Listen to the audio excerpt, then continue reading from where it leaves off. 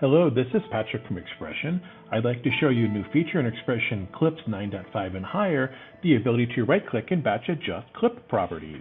I'm working in my XPression sequencer and I've got my clip browser exposed here, and I'm going to go ahead, I'm going to choose one item, right-click, and you've always been able to adjust the loop to enable or disable. Well, I'm not going to choose it just yet because what I'm going to do is I'm going to hold down my Shift key and click on an item 4 items down, so basically I'm doing a multi-select.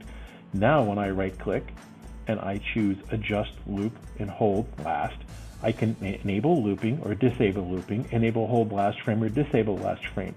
Right now what I want you to notice, I'm going to click enable looping, and you'll see that I'm going to get a confirmation warning. And when I say yes, what you'll notice is over here in the flags, LE for loop enabled shows.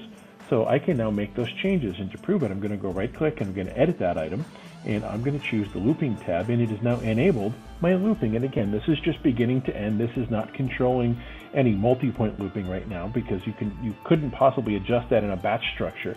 But basically what we're doing here is a batch enable, or again, I'm going to go here now and I'm going to a disable of looping for multiple files.